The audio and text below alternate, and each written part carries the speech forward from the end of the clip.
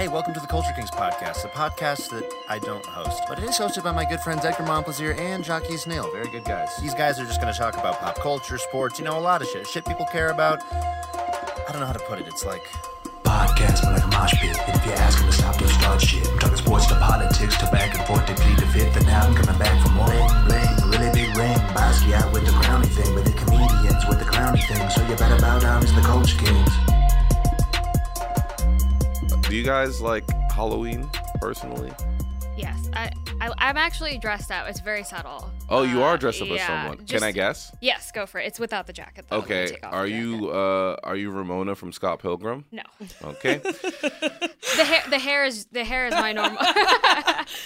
We have someone leaving. Annie's leaving. Yeah. No, the hair is how I normally wear my hair. So it has nothing to do with it has nothing to do with the hair. Yeah. Just the yellow shirt and the jeans. Yeah, and the white shoes. And the white shoes. Yeah. Are the glasses a part of it, or is this also your normal glasses? No, that's me. That's my yellow blindness. shirt.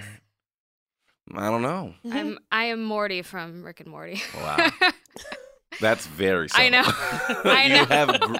I don't know if anyone could see. The title, the picture for this image should be a picture of the three of us, and I want everyone to know that she didn't put much effort No, I did into not. this costume whatsoever. I was going to wear, because I have two costumes that I rotate between. I rotate between Sean from Shaun of the Dead and then John Bender from Breakfast Club, but it's 85 in Los Angeles today. Yeah. And I just didn't really feel Want to like... wear a leather jacket? Yeah, a leather jacket and a flannel, or, a full-on tie and a shirt. So Yeah. I went I with feel this. like the Shaun of the Dead wouldn't have been that bad, because it's a short sleeve white shirt. Yes. But the tie maybe, because it's fairly tight on the Yeah, neck. it's a little stuffy, and I wear it with black jeans. So Do you wield an axe? I have the cricket paddle. Yeah. Okay, great. Yeah. Great. That's not bad. Yeah. That's not bad.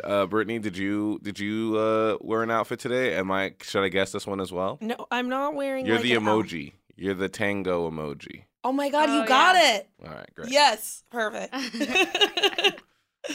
Do you dress up for Halloween? I do. This year I was a zombie cheerleader, but people didn't know I was dead. And so that was like a little troubling. So they just thought you were a cheerleader? Yes, and I put so much white stuff on my face, but then I got worried of a white face kind of situation, so then I tried to tone it back. So it ended up just being a wash. So Brittany, you are a black woman. Am I assuming that, or is that what you are? That's true. Okay, great.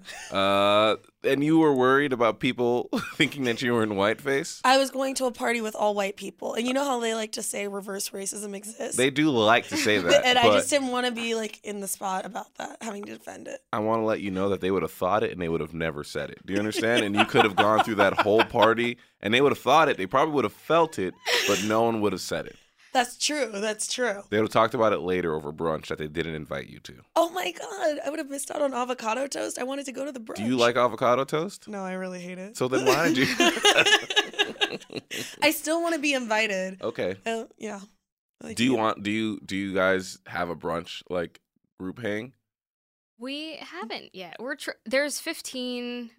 We're part of a project. We're all 15. I will get to that. Okay, yeah. When I'm ready, Jasmine. I just realized Jasmine? we haven't. Jasmine, do not come to my podcast and tell me when. I'm just kidding. I was sorry. No, do you guys hang out a lot? That crew, this mysterious crew that you guys are a part of. Well, there's 15 of us, so it's hard to get all 15 together. But we've hung out mostly at my apartment. Yes. Mostly wine's involved. Okay. There's a lot of wine and cheesy. What kind of wine? What kind of cheese? I like to go with a lovely charcuterie and cheddar spread. So I like some sopressata and maybe some goat cheese or a blue cheese with honey, and then wines, red ones.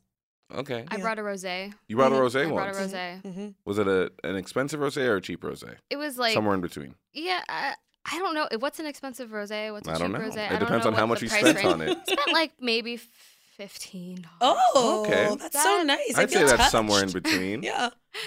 I feel like I try to go for I don't want to get the $5 the $2 check for a party, but I don't really want to. Did you guys play Slap the Bag in college? No. My friends did. It's a game that you play with Franzia because it's a box wine, but it's yeah. actually a bag. Yeah, Engineer Dan, very familiar. And so when someone is they take the bag and they hold it over their head, and while someone's drinking it, someone else slaps it.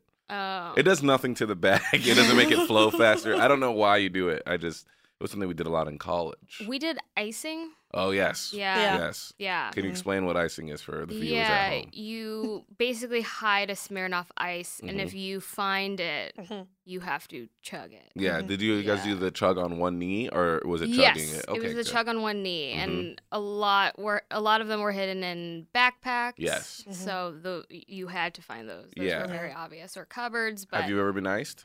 no, I made it very clear that You didn't think that was funny. You didn't want to be involved. no, and I made it clear I was like, if I find, I actually didn't really drink in college. Really, Jasmine? Yeah, Mhm. yeah, because Where did you go? I went to Loyola Marymount. Okay. So are you an LA local? I'm not. I'm a California local though. I'm Okay. from San Jose. Okay. Shout So- out to the North Side. Yeah, yeah. But I kind of just didn't drink in high school, and then I didn't drink in college. And by the time I turned like 19, I was like, I'm really close to 21. I might as well just wait. It was more just like That's I so made it this far. responsible. That's very responsible. I drank a lot in high school and a lot. And where did you go? College? I went to Tufts. Name me all three. You went to Tufts? I did go to Tufts. Did you paint the cannon? I did paint the cannon. That's it was great. very. Did you go there too? No, Okay. I just. You guys gotta know that I specific. know very random little facts about a lot of things that I'll just throw out, and people will be like, "Why do you know this random ass little fact?" Yeah. But what did you paint the cannon? I don't remember. We painted it blue. I feel like it was like for Dodgers, but that doesn't really make sense. Okay. I don't know. Did you guys defend it? Or We did you guys just we paint defended it for like a couple hours, and then we're like, let's order pizza. Can you explain to the viewers at home, and Yeah. also not Tiffany, Jasmine, I'm so sorry, what we mean? So we have this cannon at the school, and it's like on top of the big quad, and people will go at night and paint the cannon, and then you have to defend it all night so that somebody else doesn't paint over what you've painted. And it's like a big deal, and like people put announcements on there, people do funny things, and so it's like a whole like guard, capture the flag kind of situation. Because Yeah. someone will paint over it if Yes, you're not watching. if And you're some- not watching. And some people just do it just to be dicks. Right. And they'll ruin your whole design. Like you can be like, I'm gonna propose to Yeah. someone. Yeah. And then, but then you'll be like, I'm just gonna leave it. Someone will respect this, but they won't, They and won't. they'll paint over Yeah. it. So I did paint the cannon. I did do the naked quad run, which is Okay. so it's the last day of the reading period and the first day before finals. They call it the nighttime quad reception now. But what happened is like the very first time when people had finals, everyone took off all their clothes and then ran laps naked around the quad. So now it's called the nighttime quad reception / naked quad run, and everyone runs naked right before. Do they finals. still run naked? We still run naked. How does the school feel about that? I mean, they provide donuts and hot chocolate, so Okay. I feel like they're really good, and they make sure that everything's salted and that there's like hay, so nobody falls. Okay. It is a big drinking. They don't make thing. sure the donuts are salted though. No, that would be weird. Okay. I don't feel that way good about salted bagels either. Jasmine, are there any weird traditions over at Loyola Marymount?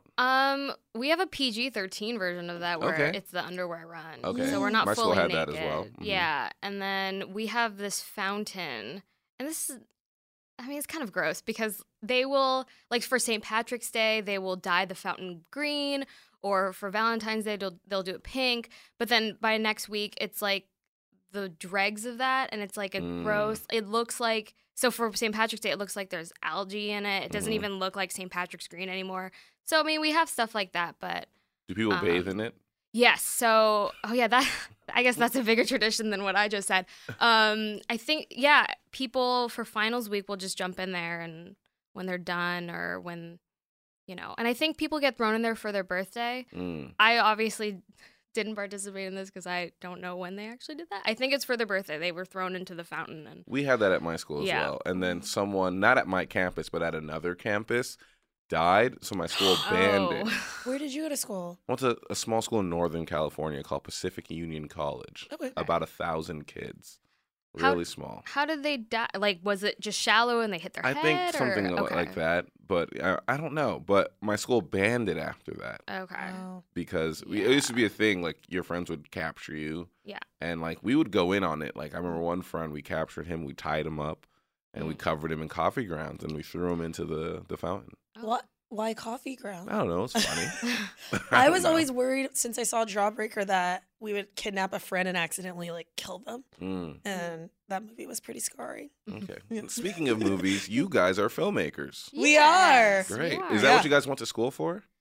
Yes. Yes. Yeah. Mm-hmm. I was a screenwriting and philosophy major. Okay. Yeah. Fantastic. Yeah. I was drama, anthropology, and communications. Okay, great. Mhm. And so was it like something like right after you guys graduated, you're like, I'm going to go ahead and pursue filmmaking, or did you guys just kind of happen into it?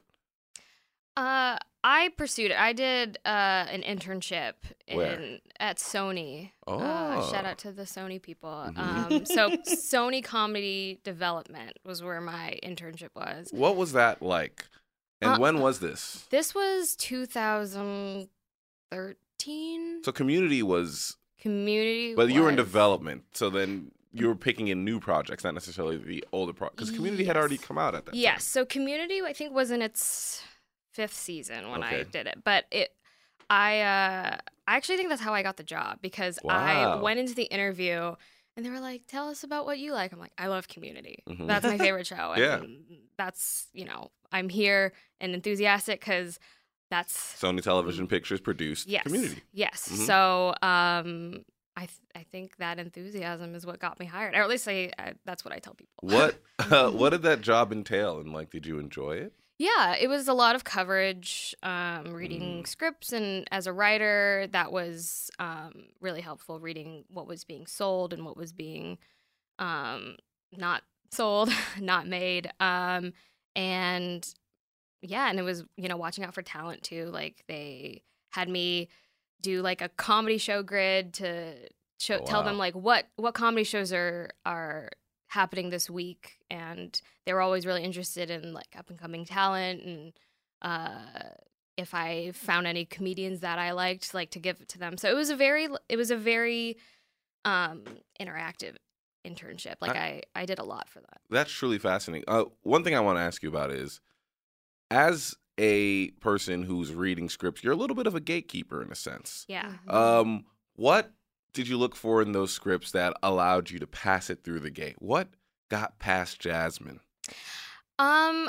I really liked. I mean, like I said, Community was one of my favorite shows. So Mhm. that a unique voice, especially with comedy. It's hard with comedy because I Yes. understand that a lot of what I'm reading might be going over my head because Yeah.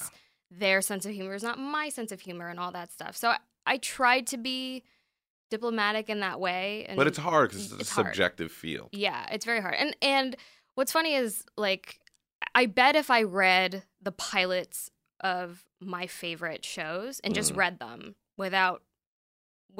just bringing whatever I bring to the script, I probably wouldn't greenlight it. You'd probably pass. Yeah, because I actually read the Arrested Development pilot script, and I read it and I'm like, Ron Howard's voice is the narrator, of course, but like, if I were just reading it, It wouldn't sound the same. No, because not at Ron all. Howard's voice and like his intonations and stuff like that yeah, bring so much to it. Yeah. That's so fascinating. yeah, I think, like, yeah, someone was telling me that they read Californication and passed on it, Mhm. and it was the biggest mistake that they ever made in their career because, of course, HBO picked it up and then like right. killed it. But like they were saying, like when I read the script, I didn't see all of that. Like that's all things that came in later with it. Yeah. And so many changes happen to a script Yeah. after it's greenlit. Yeah, yeah, and especially with scripts, like, scripts are meant to be made, so the script format is not what it's supposed to be, and so it's hard. So I have a question that I want to ask you, but I'll ask you a little bit later Okay. because I want to get to Brittany.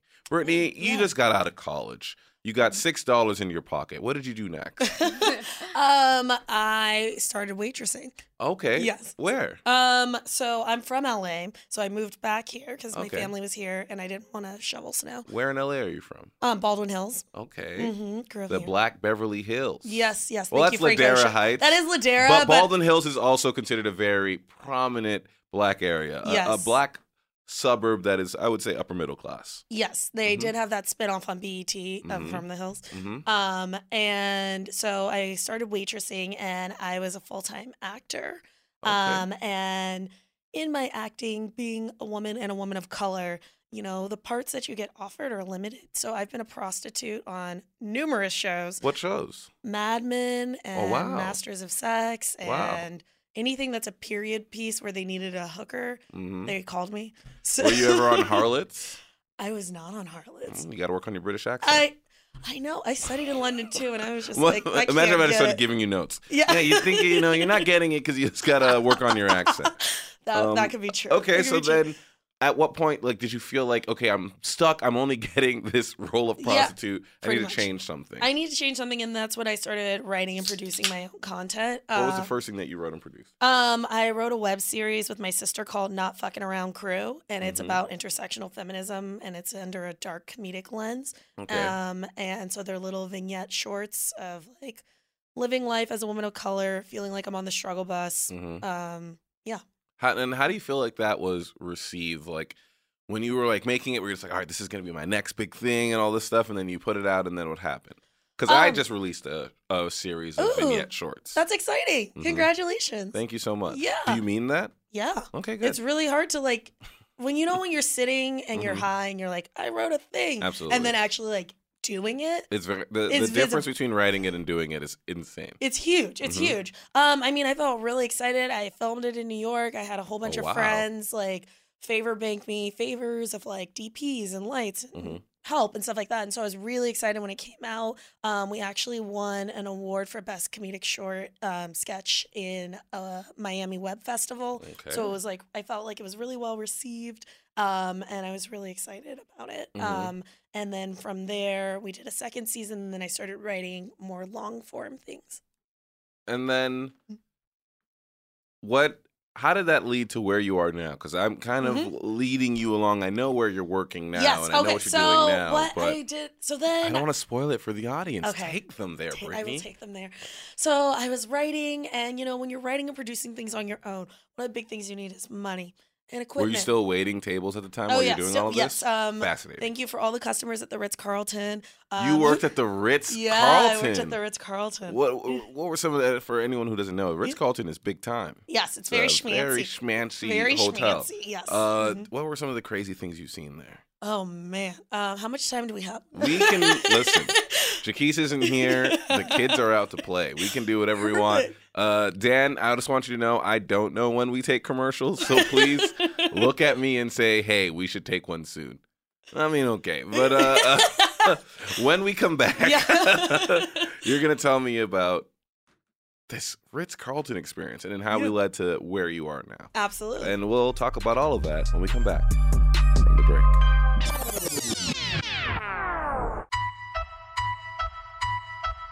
And we're back. So you said that you were at the Ritz-Carlton, which again, big deal. Yes. Very fancy, smancy place. And what were some of the things that you saw there? So I was at the Ritz in the marina, so it was right off of the docks. And so there were a lot of boat culture that I just did not know about. No socks with the shoes. No socks with the shoes. A lot of no shoes. A lot of people coming up from their boat being like, can I just get a bottle of Dom? And then walking back to their boat. And I was like, oh, I didn't know that people treat hotels like grocery stores. But I think when you're rich, you do. You do. When you're rich, I think anything's a grocery store. Right? They'd be like, oh, I want this thing. And you'd be like, oh, okay. Or once this guy, he tipped me $100 for getting him Advil. Oh, my God. Advil from the gift shop that was free. And I was just like, and I was like, oh, here you go. And he was like, oh, here you go. And I was like, oh, it doesn't cost that much. He was like, oh, no, just take it. And I was like, I will. What did you do with that $100? I used it to help pay for a camera. Okay. Okay. That's very responsible. That's not what I would have done. I mean, I would have went right to the weed store. Oh. Hey, listen. Yeah. I would have been struggling, and I still would have went straight to the weed store. Yeah. People give you free drugs there, too. Oh, wow. Okay. A lot of customers, Well, I hope you never have to go back there because you just spill the beans hard. I mean, I think people know. So then, how did that lead to where you're working at now? So I just felt like, when you're working at a place, especially a high-end place, 2 drinks there is $50. So I ended up in this situation where I very much felt like I was in a golden handcuff situation of I'm making a lot of money here and I'm using it to help support my things, but you're not making that next leap. Yes, I'm not making that next leap. So I quit that job and started temping, and then I was able to start doing stand-up more and start working on my projects more. And through that, I was able to get to the internship program at BuzzFeed. And so then I've been working at BuzzFeed Motion Pictures for about a year now. Okay. Are you a producer now? I am now. I'm working there as a freelancer, but I was doing BuzzFeed. You know how they do your dirty little tricks. They Look, work we in won't those get 3 into. month cycles. I won't BuzzFeeder. talk about it because if I talk about it, I'll say some shit that might get you in trouble. So I'm not going to talk about. They pay my bills right now, so all right. So then I'm going to keep my mouth shut. But that makes me mad. They work in 3 month cycles. Yeah, and they do. I learned so much there, especially because my degree is in drama and based from like the acting theater world. So you didn't have a lot of the production side of stuff. it. And so I learned how to PA, I learned how to run sound, I learned how to edit. Like I was like, do you know how much editing classes cost? Thousands of dollars. I already have too much student debt. So to learn that kind of skill like was invaluable. So I've gotten to produce some videos for them that I was really proud of, and a lot of them were about women's issues. Like one of them was things people said to me after my rape. And I produced one about student loans. I pay $900 a month in student loans. I co-produced that with my friend Fernando. And so I feel like I've gotten to make a lot of content that I feel like means something to people and reaches people that is not just like, ha ha ha, we're just scrolling through the internet. And I hope to reach people and be like, yeah, I had that experience too. And thank you for putting a voice to it in such a public platform. Oh, well, that's very special. And it's almost as special as the project that you guys are working on. Guys, welcome to Culture Kings. I took a very long time on that intro because I want to say it was Michael Hill, flamed us on the internet and said, oh, would you listen to Culture Kings? And they say the intro right away. So bam, I spent maybe 24 minutes before we did the intro. Are you happy, Michael? Do you feel better about yourself? We didn't do it for 24 minutes. I'm Edgar Montplaisir. Welcome to Culture Kings. I have two very, very fantastic guests with me. I have filmmakers Jasmine Chong and Brittany King, who are part of the Los Angeles, or Angeles? Angeles. The Los Angeles project. Can you guys go in a little bit about what that project is and how it came to be? Well, the project came to be, I met up with a fellow filmmaker. Her name is Emily Svensson. And I do know Emily Svensson. Yeah. She's awesome. I've met her at BuzzFeed. Yeah, I used to work at BuzzFeed with her. So we were just talking about, I guess, how frustrated we were about how it's hard to direct. And it's hard to be in that position because you need money to direct. You need crew, you need lights, you need all these things. And she was telling me this story about how she met someone who was a working director, and he's like, yeah, I just sort of fell into it. And she's like, how do you fall into directing? Was like, this guy white and male? White. I do not, she didn't specify, but I assume so. Okay. And we were just like, it's frustrating because it's frustrating to be seen as a creative person, as a woman, to be seen as a director or a cinematographer or, any of those behind the scenes roles. So we just decided that we were not going to ask anymore and we were just going to do it ourselves. And we're both directors, and we could already list like so many people who were in the same position as us, our friends, our coworkers, and we were like, why don't we do something that can give an opportunity to not just us? And so we decided to do an anthology project and bring 15 other women on board. Or no, 13 other women on board. 15 with us. Now, how does it feel being in charge of something that is so, like, how do I say this? It's so necessary for right now, but then again, it's very hard to gather the resources for something like this. How do you balance that between being like, I want to do this, I want to go all in on it, but I also need to figure out a way to make it marketable and get resources? Yeah, that's been sort of the hardest part is the resources, because the last projects that I've done, I've been lucky enough to work with people who know what they're doing. And now me being the person who's supposed to know what they're doing, there was a lot of learning. There was a lot of like, okay, start the LLC, permits, people, and production, all this stuff that, you don't really think about when you're first, bright-eyed and bushy-tailed doing this project. But yeah, no, it's been a challenge, but it's been really rewarding because, like you said, it's necessary. It's necessary to get more women's voices out there. Absolutely.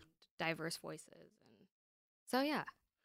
I think it's less than 30% right now of films being made or directed by women. I want to say it's like, I feel like it's like 11%. Yeah. It's like something it's very disgustingly it's low. very, very low. And you guys are both filmmakers, so you guys, I assume, both enjoy films. Yeah. It would be very weird if you guys were just like, I want to pick this career in something that I do not enjoy.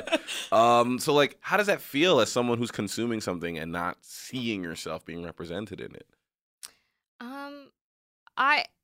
It's funny because I don't know if you guys agree, as fellow people of color, but I didn't really notice it until I saw it, if that makes sense. I completely understand what you mean. Yeah, like I watch James Bond films and I'm like, yeah, I could, like, I see my, I relate to that, or whatever. Even though it's a white man, you sort of grow up having to put yourself in the shoes of the movies that you're seeing, even if they don't look like you or have the same background as you.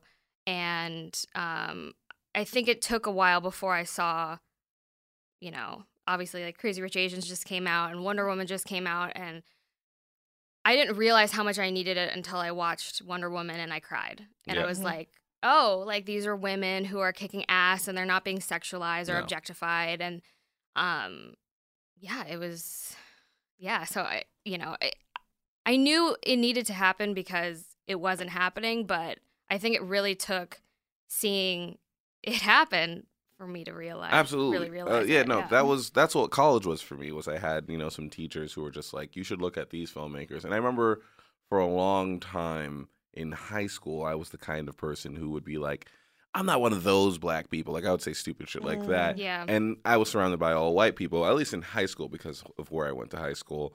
Did you grow up here as well? No, I'm from New York, but I moved to a very secluded area later in my life in the border of Mexico. And I think that, like, something that was very enlightening for me was to go to college and then have black friends again, and then be in a circle, and all of us want to be filmmakers and wanting to see ourselves, like you said, you don't see it until you see it. It's almost like biting into the forbidden fruit, and then like how Adam and Eve in that metaphorical story, 100% not a real story. I mean, she was hungry. She just wanted to eat the apple. Yeah, so I feel like that's what I'm saying.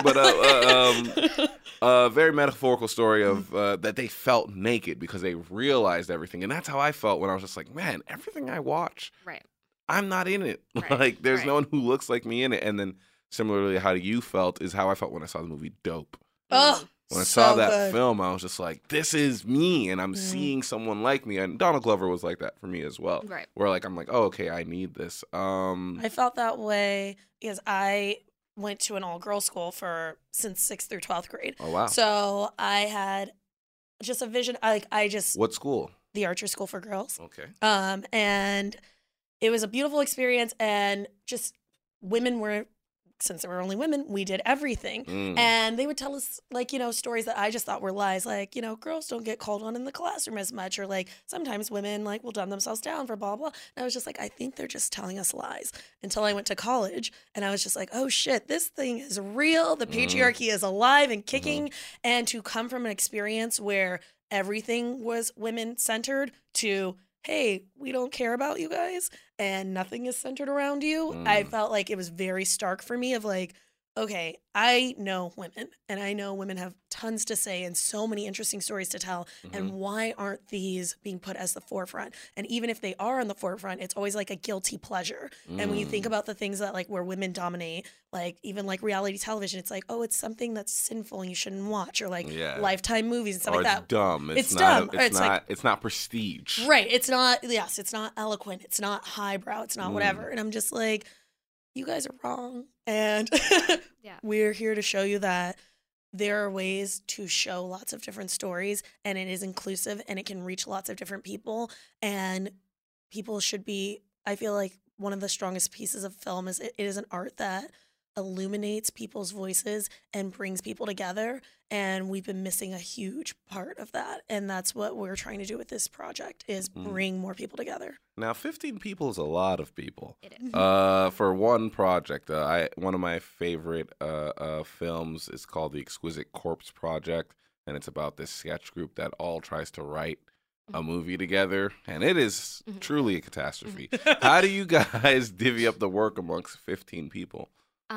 Well, that's the nice thing about the anthology format is that it's 9 separate shorts. So, so 15 includes the writers and directors. So we have 9 directors for the 9 shorts, and then and writers. So so yes, it's one cohesive project in the sense that it's about Los Angeles and the darker side of Los Angeles told through the eyes of women, but each short is unique and individual, and we give each other notes and we give each other, our thoughts on the project. But ultimately, each short is in the ownership of the writer and director creatively. Yeah. So I co-wrote 2 shorts. So one is called Rebalance, and it is about a girl who's struggling with OCD, and she feels that it's ruining her relationship, and that a juice cleanse that she sees on Instagram says it will cure her mental health issues. So she decides to try it. Wow. Okay. Yeah, it's very exciting. So because it's anthology, there's a lot of, anthology is hot right now, right? Yeah. Anthology is like the thing that everyone's doing. Ryan Murphy has basically given up on, pushing himself and is just doing all these anthology series all over the place. Is it bound by genre, or and for someone who doesn't know what anthology series means, I guess the easiest way to explain it is it's not like a continuing narrative, right? Think of like The Twilight Zone or Black Mirror. Although all of those things are linked in theme, they're not necessarily the same thing. And then you also have anthology TV series like Fargo, where it just changes every season. But I'm guessing that this is going to be, every short is going to be its own contained story. Yes. So are they bound by genre, or can it be truly any genre within these 9 shorts? The thing that binds them all together is location, Los Angeles, and exploring the darker side of Los Angeles. Okay. So all of them are dark, but some of them are dark comedy, some of them are darker drama. But they're all just exploring dark themes about the city, and that's what's tying them together. Okay. I like that a lot. So I wanted to circle back to something with you, Jasmine. You worked in development. And there's something very interesting happening in the development world right now. And I talk about this with any of the writers that I bring on, mostly out of selfish reasons because I'm a writer myself. Have you heard of this new thing called mini rooms? Yes. What do you think about mini rooms? And again, for someone who doesn't know what a mini room is, like you're saying, when you develop a show, it takes a long time. You get the script, they put notes on the script, you go through all these passes and all this stuff. Finally, you're ready to shoot a pilot. You shoot the pilot, and this is how it's traditionally done. You shoot the pilot, and then they, of course, screen the show. I'm looking at you, and I'm saying these things that you already know, but I'm talking to an audience. Right. And then they buy the pilot, and then they shoot the show. But what a lot of networks were discovering was you could have a pilot, and then the show you get back is completely different. Ergo, our favorite show, Community, which the show that it is and the pilot are very different. Yes. So then now they came up with this thing called mini rooms, where you write out the entire season, so a network is more aware of what they're getting, and it's a lot cheaper than shooting a pilot. But the downside of it is you can put in all this effort that doesn't materialize. How do you feel about that as a creative? I don't know too much about it on in the sense that I don't know what it means for. I mean, I'm sure the WGA requires that you get paid and all that stuff. Yeah, you get paid decently. But because I haven't actually worked in development since then. I've been working in rooms, and the mini room that I was in was more like we didn't write out the entire season. We sort of we beat out the season and then pitched it, and then the room started. But we also had the full pickup. So interesting. Yeah. So I mean, I think mini rooms take on different forms, and that mini room, in that sense, I think was a good experience. Was a good experience. But I can also see how it's a little it's a little tough when you are in a room working on an entire season and you're putting your heart and your soul into a project that will ultimately be rejected. Yeah. And will ultimately not Not come air. into fruition.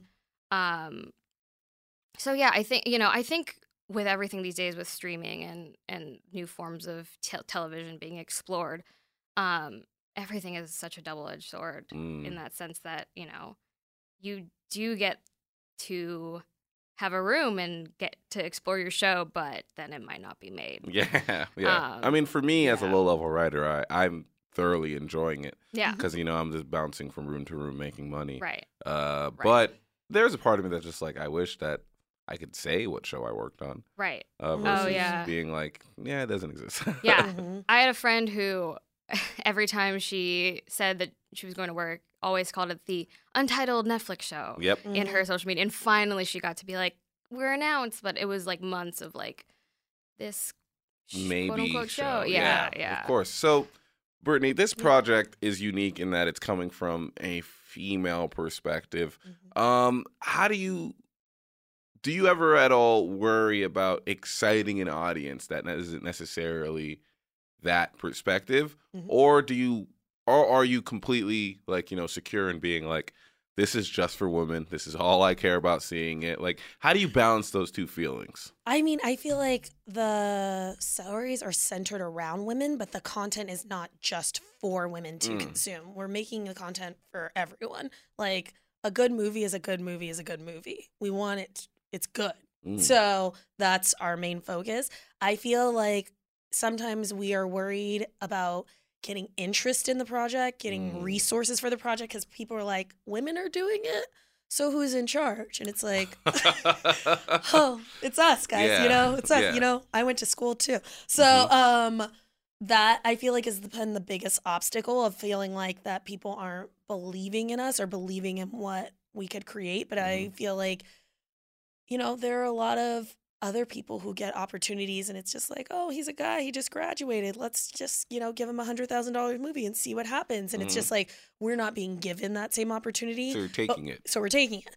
But I feel like what we're creating is content for everyone to consume because the stories are about experiences and about emotion and about feeling. Like, if you have a story about mental illness, that's not just about women. If you have a story about the environment, that's not just about women. The same way, like, women's issues are everyone's issues. Like, our stories are about everyone. I love it. That's absolutely fantastic and heartwarming and also inspiring, and makes me think a lot about myself as a writer, because I think I often can be like, well, then maybe it's not for you. Like, you know what I mean? I take that opposite take where I'm a little bit dismissive and defensive of my projects. But I like what you're saying, where it's good is good is good. And like, as long as you guys are telling good stories, it can be applied to everyone.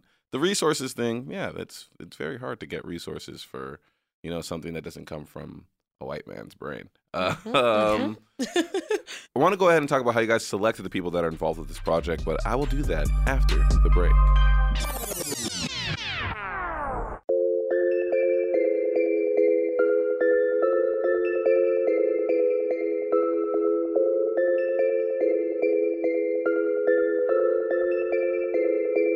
So we're back. We're talking 15 filmmakers. It just started with you and Emily. Is that correct, Jasmine? How did you guys go ahead and select the other people involved? That was pretty simple. It was friends and friends of friends. And, some of these women I know from high school. Some of these women I just met for this project. And, but it really spoke to the fact that we could find just 15 people in our network. Really spoke to how much women are knocking at the door and want this opportunity. And there were several women who heard about it and approached us. And, because we're doing such a small thing, we had already gotten started, and we unfortunately couldn't accommodate, everyone. If we accommodated everyone, honestly, like, there's so many women out there who want to do this, it would be hundreds of women. Wow. Look for us for season 2. Yes. And, that's kind of the wildest dream for this, is to be able to do this again and to reach out to those people that couldn't say yes to. Make it, and to get them to do it too, because truly, like, everyone, all 15 women are so talented and so creative. And I was, as the script started coming in, I was just so impressed by how much talent is out there. I mean, what truly impressed me about this is you guys are essentially calling bullshit on this idea of like, well, I looked and I couldn't find any women. I looked It is and bullshit. where are Yeah. I hate that when they're like, I just don't know any women writers. I'm like, here's a list of 25 that you can call right now. Or like, I don't know any women cinematographers. Really? Because I can text you at least this many. So I feel like it is a complete bullshit thing that people are saying like, we just don't know where to look. And I'm like, do you understand how many Facebook groups there are with hundreds of talented people being like, I can create, and that's not being given the opportunity. And so I feel like it's like one of those things, like, you know, they tell people of color, hey, maybe you should just try harder or do better. I challenge that to Hollywood. Do better. Try harder. Yeah. Because, you know, while we're a small independent thing and we're trying our best to accommodate as many people, the studios do have the resources to accommodate the women knocking at the door and Absolutely. the talent out there. Absolutely. You know, like, so, you know, I don't know. I feel like if we can do it, maybe a studio could do it. Yeah, I you mean, know? if Like, just two people could do it through Facebook, I'm sure Yeah. a studio with all the resources it can have can put together a project like Yeah. this. Another thing that I find fascinating about your guys' project is you guys, this isn't a first-time project for any of you. You guys are all very skilled, very cataloged filmmakers. Like, this isn't this first, second, third, or fourth film for a majority of you guys. How do you feel like you guys are using that experience to enhance this project? Yeah, look at Brittany and throw that question to Brittany, Yeah. Jasmine. Very, very solid strategy. Very solid strategy. I love it. She was like, I don't want to answer this. I'm just messing with you. I feel like everybody is bringing in what their experiences were from different things. And part of it has been like a learning curve of like, what experiences did we not like that we don't want to recreate? And one of those things is like, hey, listening, feedback. How are we giving notes in a constructive way that, one, respects the artist's integrity, but two, is pushing us towards a common goal and common theme? How are we working together to support each other? We all have a philosophy of rising tide raises all boats.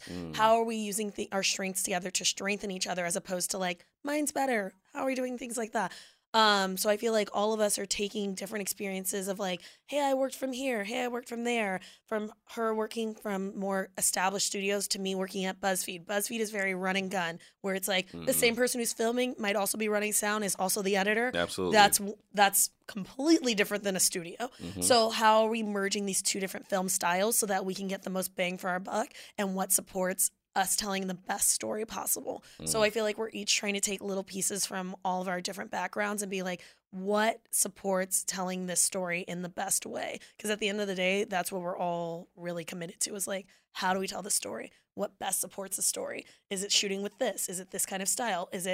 Do we need these kinds of lights? Can we take some money from here to put it towards there? If that's what's best, like, let's do what's best. And I feel like the fact that we're all like really committed to making those kind of compromises of like what serves the best story says a lot about the integrity of all of us as filmmakers. Absolutely. And the project. I think it also speaks to the passion that you guys have for this kind of filmmaking. I mean, so many projects, you can like feel it from day one of production to the end of it, is these people don't care.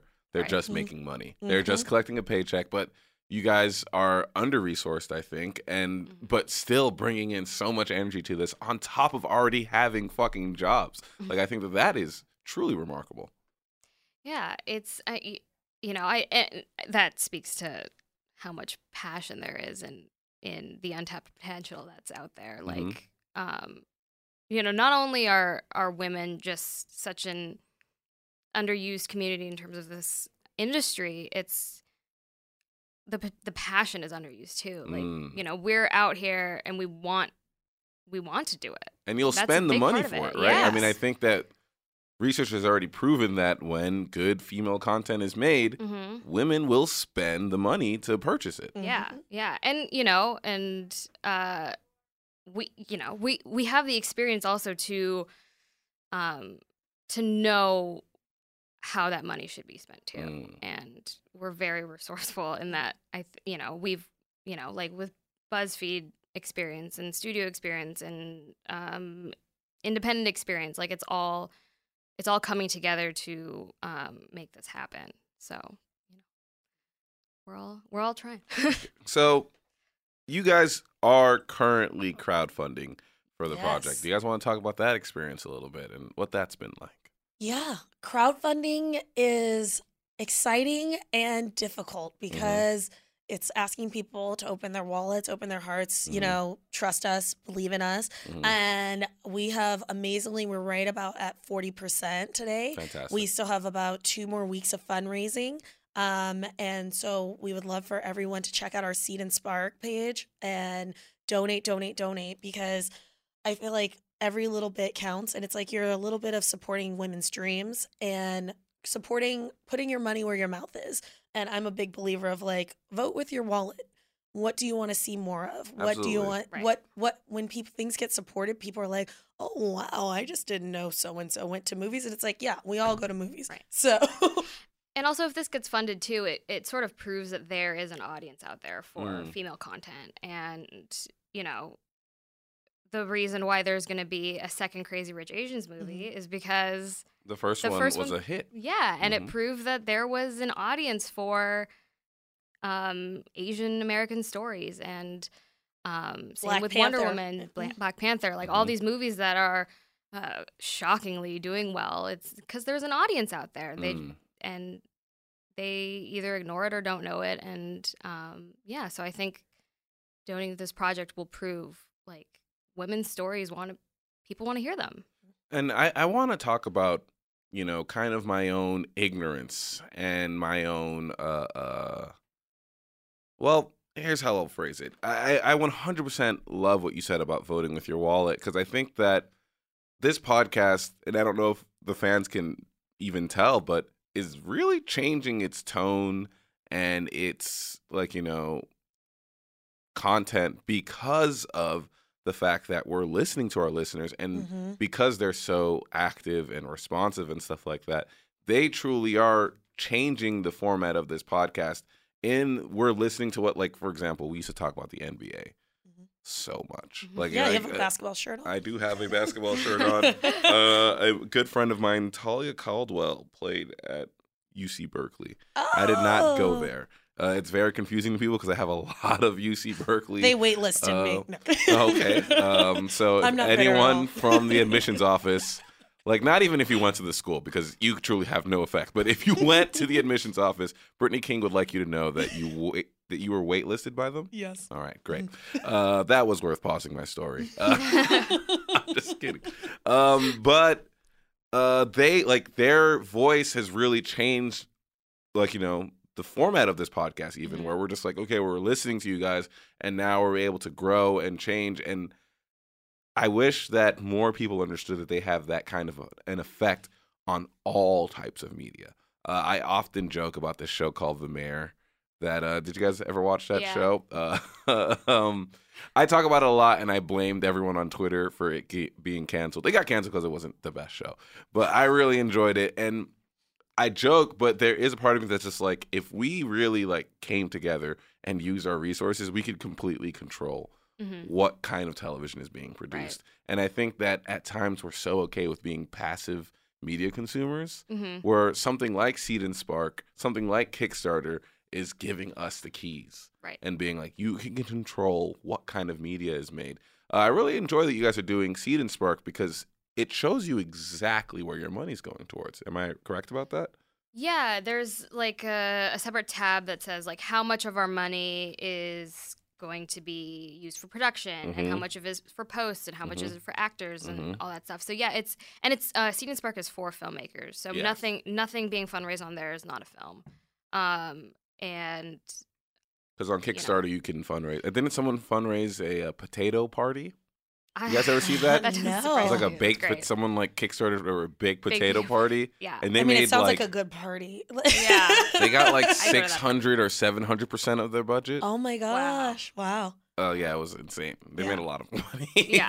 Potato party, get at us. Yeah, I'm pretty sure they blew that money already. Yeah. But yeah, I really enjoy that Seed and Spark is just like this. Like, we need lights, we need casting, we need crafty, whatever it is. Yeah. Yeah. And it's, because it is for filmmakers, to make it easy to show people where that money's going. And I think that when you can see where your money's going, it's easier to give that money away. Absolutely. Yeah. And again, we want to control the media and not control, I guess that's too violent of a word, but I'd like to have a say in what's being produced, Right. I mean, so often we see television shows. I mean, Netflix, I don't know, you guys are going to get me on my rant chair. Say the thing.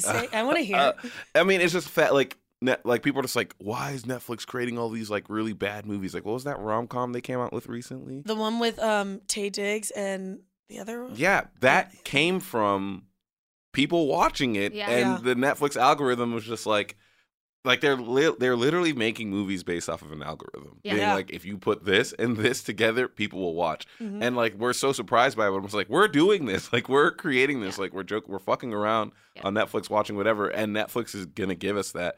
Versus we have an opportunity here with like Seed and Spark and Kickstarter and projects like yours to be like, support these independent artists, help them rise, and they can be the content deciders of tomorrow. Yeah. And what's great about Seed and Spark too is they're really committed to inclusivity and representation, and that was part of the prompt, I guess, for when we submitted it. Is like, what's your inclusivity statement? And I really appreciate that from being a woman and a woman of color. Like, we need more platforms like that to give voices to the underrepresented.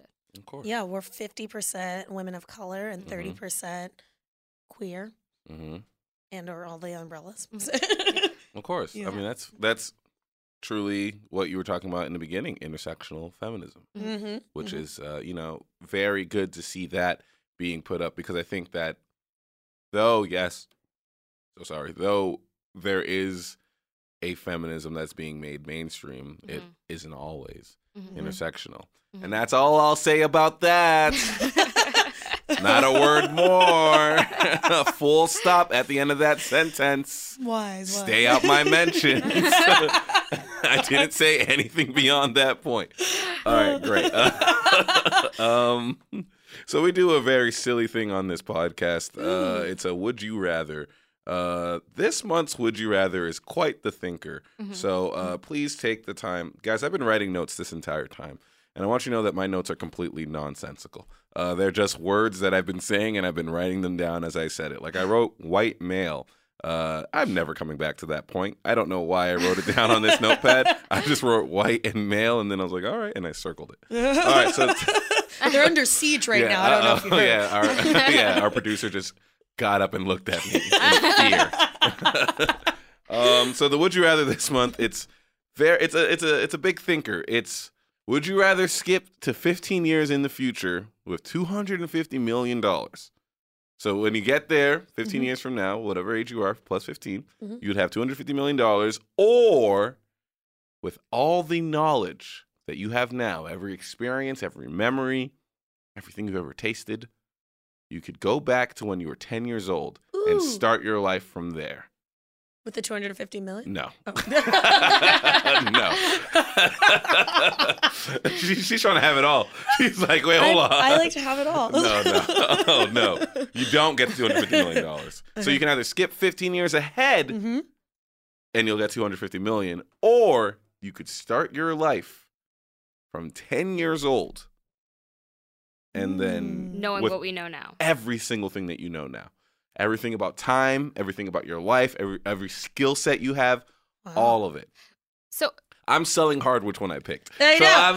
But again, it's $250 million. I mean, so with this, going back to when we were 10 years old, are we experiencing exactly what we experienced, but with we can't change the outcome of our life, or we can change That is a very good question. Usually Jaquise is the judge of those because he's the one who asks them. So I guess I will put on the judge hat. I'm a big nerd. And I will say, just based off of pure nerddom and what I've seen from time travel in movies and what is canon, I think just in the fact that you would have any knowledge, whatever decision you had made would change the time path continuum. Would you agree with that? producer Dan. Okay. I think he agrees that, yeah, you would make something you did within like the first 30 seconds, I think would change time, right? Like it would make 2 lines. You guys you know that part in movies where Sliding they're just like, you created another line. So like, yeah, I think that you would somehow change. So not the same, it wouldn't be the same events. Right. I mean, I'd hope so. That would be crazy. That would be like, what? It doesn't matter that I know everything. Play the lotto? No, but you could They have can tell someone their play the parents lotto. to play the lotto for but them. I will tell you right now, my parents wouldn't listen to me if I was just like, Same. Mom, I know the winning numbers. She'd be like, shut up. I don't care. And if we skip 15, sorry, I'm so Please. technical. No, When we please. skip 15, Mhm. are we basically in a coma, or do we have a So life and we know what happened? This was answered on the last one. Okay. Your life happens. Okay. Things happen to you. Okay. But you have no. I think Jaquise said, and correct me if I'm wrong, producer Dan. Jaquise said you don't have any memory of them. Things happened in your life in those 15 years. Like things happen. Like you could have gotten married. A family member could have passed. I'm really pushing hard which one I picked, and really shitting on the one I didn't pick. But things happen. But when you get to there, you have no recollection of it. They just happened. This is hard. I think I would go back to when I was 10 because you can always make money. You can always make money. But like your memories, like events that happen to you. Yeah, I mean, producer Dan does not agree with you that you can always make money. I totally get that with all those big corporations. I also disagree in the fact that you can always make money. I would like to believe that I can maintain some agency towards making money. But like imagine like you don't remember who people are anymore and like you have to keep relearning things. Like you see Memento. It seems stressful. If that's what you think the hardest part of the 15 years thing is, wow. You're like, I don't know. I just won't remember people. I'm going to have that explained to me. I like the people They're that going to tell me who became president in these last 15 years. You know how hard that is? What if we go 15 years in the future and it's The Handmaid's Tale, which is always a constant fear of mine. Of course. So, like, you know, I mean, and like, a very real fear. Right, like $250 million and I'm living in Gilead. It seems like it doesn't buy me much. Look, so it's a very good point. That's a very strong argument that I didn't consider. Yeah. Uterus. Something that I did not have, therefore I did not consider. This is hard because I think it would also be really tough to go back to 10 years old and not have the people in my life that I have in my life now, if that makes sense. Like, you know? You could try to guide your life that way, but yes, you have zero control of, like, you know what I mean? Like, I think about this a lot in terms of, I always think, the reason I'm agreeing with you is because my senior year of school, I had a girlfriend who, like, the summer before my senior year, she cheated on me, and I was very embarrassed by it, so I didn't want to go back to my high school, so I transferred schools. Your parents let you transfer that? I cried a bunch, and I was just like, look, it's really shitty. I was at a public school, and then I was just like, I feel like I've discovered God again. So they let me go to a Christian school. It was really fucked up.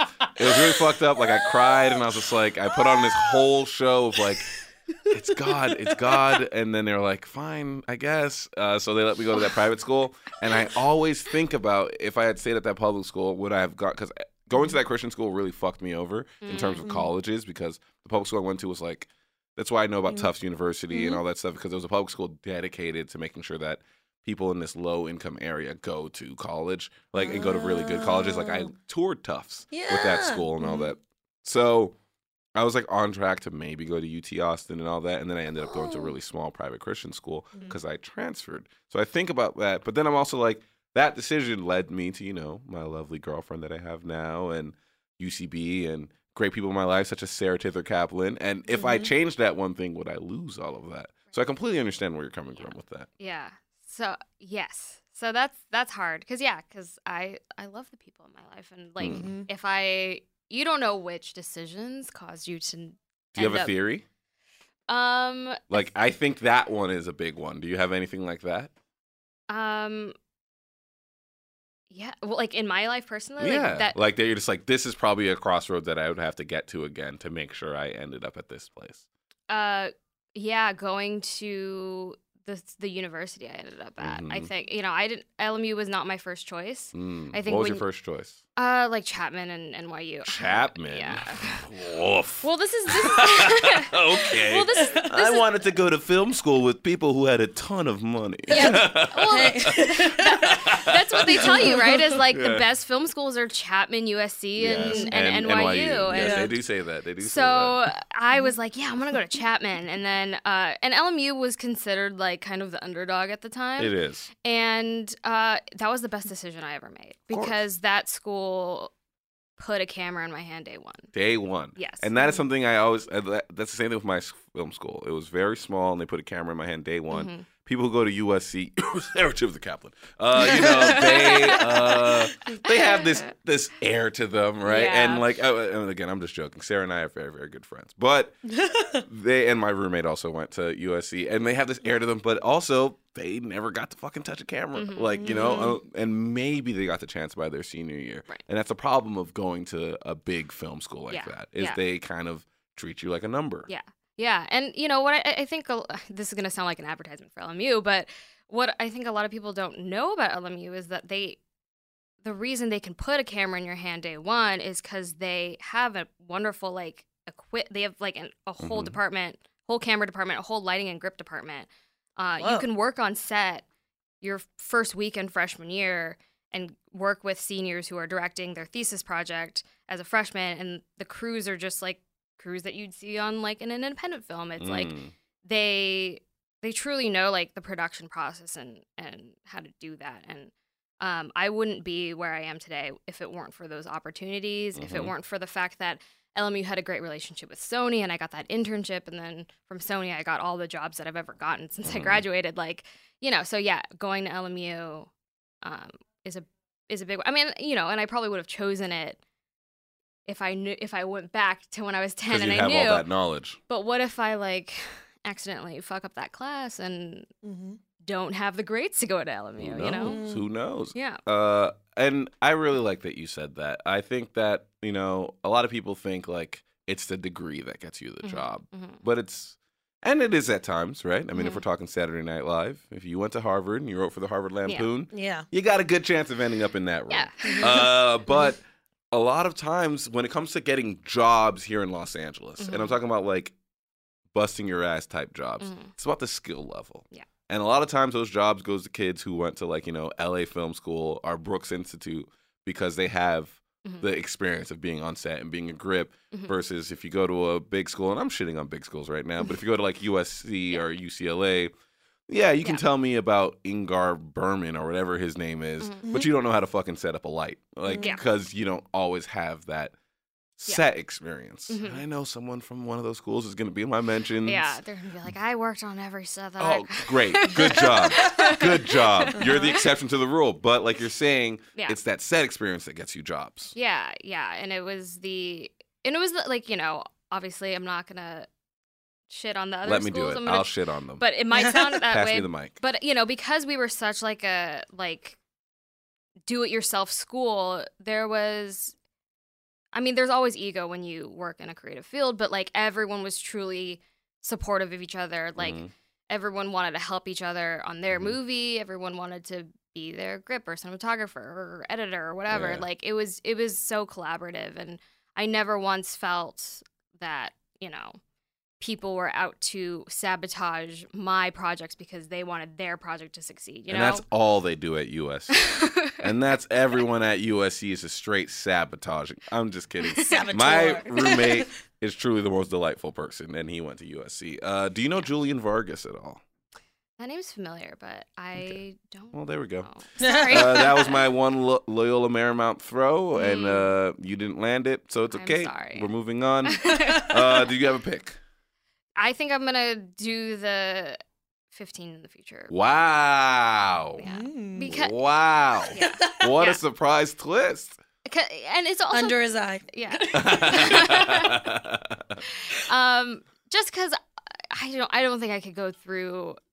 I'm happy with all the decisions I've made in turn. Not happy. There's a lot of stuff I'm like, oh, that was gross. But I am where I am now, and I'm happy. And it might be interesting to just jump ahead and be like, what's going on. Yeah, of course. Look, I just hope that there's nothing in your life right now that's like really like undefined that you're going to be like 15 years later and be like, oh, that's how that turned out? Like, you know what I mean? Like, I think about like my relationship with Anna. It would bum me out. And she doesn't listen to this podcast, so I feel very comfortable saying that. It would bum me out 15 years later. I'm just like, oh, we're not together anymore. And you don't know why. And I don't know why. See, it's the not knowing why. I would be fucking bummed. I would be so bummed out. But then maybe I wouldn't. I mean, I'm fucking rich. I'd be like, nah, you know. Yeah. I have a boyfriend too, and I you know, that's a scary one, but I think the scarier thing is if we never met, I think. Damn. So, Jasmine with the bars. All right. So that's why I went the other way. Yeah. Guys, we're getting ready to wrap up. I want you guys to talk about your project one last time, and here's what I want you guys to say. I want you guys to say two things. Okay. First thing is something that people should feel good about when they donate. Like, be like, if you donated, you should feel good because this. And secondly, a dream that you have for this project. So those are the two questions. Okay.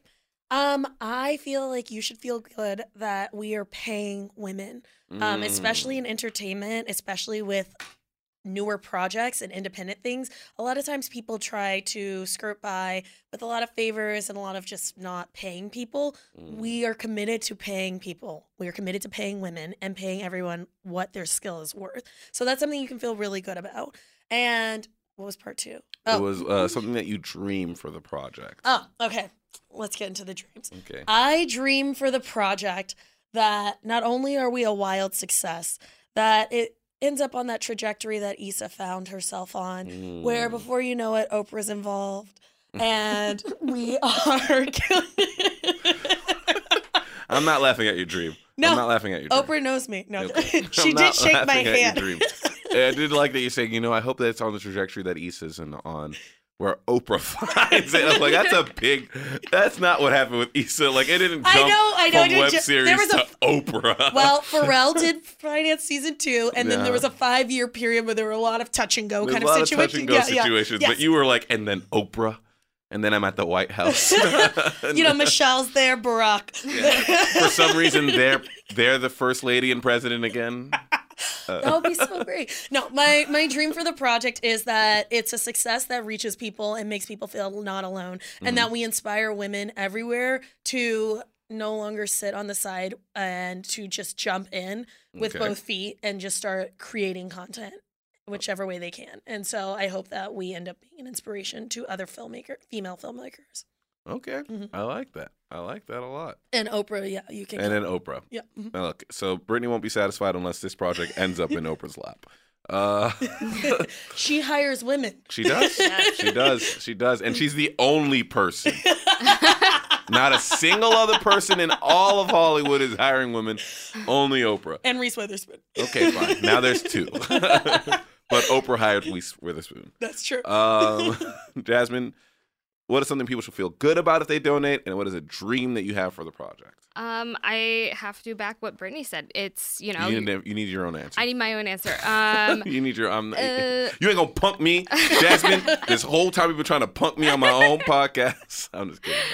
I think people should feel good about the fact that it's going to a very underrepresented voice in Hollywood, and that not one dime will be spent frivolously. We are true, like, you know, it's 9 films, and even 35. We're asking for $35,000 on the campaign, and while that might seem like a lot, in terms of actually making 9 shorts, it's the nothing. project, yes, it's nothing. It's nothing. So we have an amazing producer, Sarah, who we mentioned before, and she budgeted it out, and every dime is being spent with intention. And if I know anything about Sarah Taylor Kaplan, she makes sure that every dime is used. Yes. And she's amazing. She's awesome and amazing, and there's an Excel sheet with like, this is how much we're spending for this, and this is how much we're spending for this, and that's how we get to the 35. So like that number is very intentional, and the money will be used well, and I think people can feel good about that. All right. And what's your dream for the project? The dream is that we get to do this again, and we get to invite more women on board to share their voice and have a chance to direct, which is surprisingly hard to do Absolutely. in this industry. It's a lot of stuff that not a lot of people think about, and I definitely didn't really think of it until we started doing this, and now we're chugging along. There's gonna be a lot of men who are gonna listen to this episode and be like, "Well, there's not something like this for me." I want you to do two things. First thing is shut the fuck up. That's 100% not true. Second thing is just push this project forward and don't make it about yourself. Like, be completely okay supporting this project. I promise you there's a million things like this that are just for you. You probably have one in your name that you didn't even know. So I just want to make sure that that's very clear. Like, I don't care what race, whatever you are. There's something like this for you that exists, and it's okay to just push this project forward. Again, you can find this project on Seed and Spark. It is the Los Angeles project. They're looking for $35,000 to do a very, very wonderful short film project that are going to be 9 short films directed by 15 women, very talented filmmakers. Guys, where can they find you individually? Oh, I'm on Instagram as Best Brit with 2 T's. Best Brit. Brit. Mhm. Oh, wow. Yeah. It's a big statement. I think so. right. I No live in argument. my power. Okay. No argument here. All right. Fantastic. I am on Twitter and Instagram as LEL_Jasmine. Jasmine with an S and an E. Okay. That's fantastic. Thank you so much for having us Oh. on here. Thank We you. so appreciate It truly the was support. my pleasure sitting here having a conversation with you guys on a Wednesday afternoon. Yay. I couldn't think of a better way to spend it. Yes. Can you? No. I can't. What? Oh, you said you can or you can't? I can't. I You can't. can't? No. No. This If you was the can, best it's way. okay. I won't be offended. No. This is so It's my exciting. first Okay. podcast. Mine too. This is your first Yeah. podcast? Yes. I'll give you guys grades for your performance. Give me a second. Oh, no. Okay. I got all A's in school, so we're just gonna throw that out there. Things change. Producer says A+. Oh, producer Dan, A+. Yeah. Okay. Mhm. Okay. Thank you, producer Dan. He sees us. I got an A- in PE because I wouldn't run the mile. That is truly an awful reason to get an A-. So Jasmine, I felt like you were very informative. I felt like you were very confident in the things that you knew. And I also think that you found a way to personalize all of your stories. And for that, I'll be giving you an A+. Yay! Brittany, you have such a strong personality that I feel like immediately makes you very likable. I also think that you have a breadth of knowledge that really shocked me. I was like, oh, damn, she lived. You know what I'm saying? So I really enjoyed that. I would also be giving you an A+. Yay! Woo! Oh, I also got an A+ from producer Dan. Thank you so much. Yes. Thank you so much. You didn't even have a co-host to bounce things off of, so that's Wow. really great. Oh, man. And boy, did I struggle. Great. You guys know the deal with us. Oh, wait. So we will be at the Chicago Podcast Festival November 29th. Tickets are on sale at the Chicago Podcast Festival website. Wow, you nailed that one, Edgar. Please go check us out. We're sharing the hour with Yo, Is This Racist? We will be fighting them. We will be getting into a fight with them. They've been sending numerous threats to us on the internet, and I will let you know that those threats will be met with vengeance. Also, we got a new t-shirt line available on our TeePublic. Jaquise went ahead and designed these really dope Culture Kings t-shirts. They're all based off of old, I want to say mostly 90s black sitcoms. We have a different world one yes. right now. I don't know. Should I say a different world t-shirt or a different world t-shirt? I don't know, but that truly messed up my brain for the 30 seconds I thought about it. I was like, what's the correct pronunciation of that? I don't know. But go ahead on TeePublic. Check out those shirts. You know where to find us on Twitter and Instagram at Culture Kings Pod. You can find Jaquise at Jaquise Neal on everything, and myself at Awfulgram on Instagram, at Edgar Mopesier on Twitter. Guys, thank you so much for being here. Thank you for having us. Thank you for being an inspiration to anyone who was thinking about pursuing film, but also to female filmmakers and realizing that it's time that they just demand it, and that it's time that we take control of our media. Any Absolutely. final thoughts?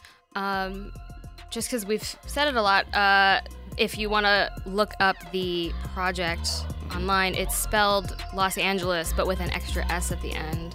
So we are on Twitter and Instagram under Los Angeles Film. Right. Support women. Great. Thank you, guys. Thank you so much for listening. Thank you.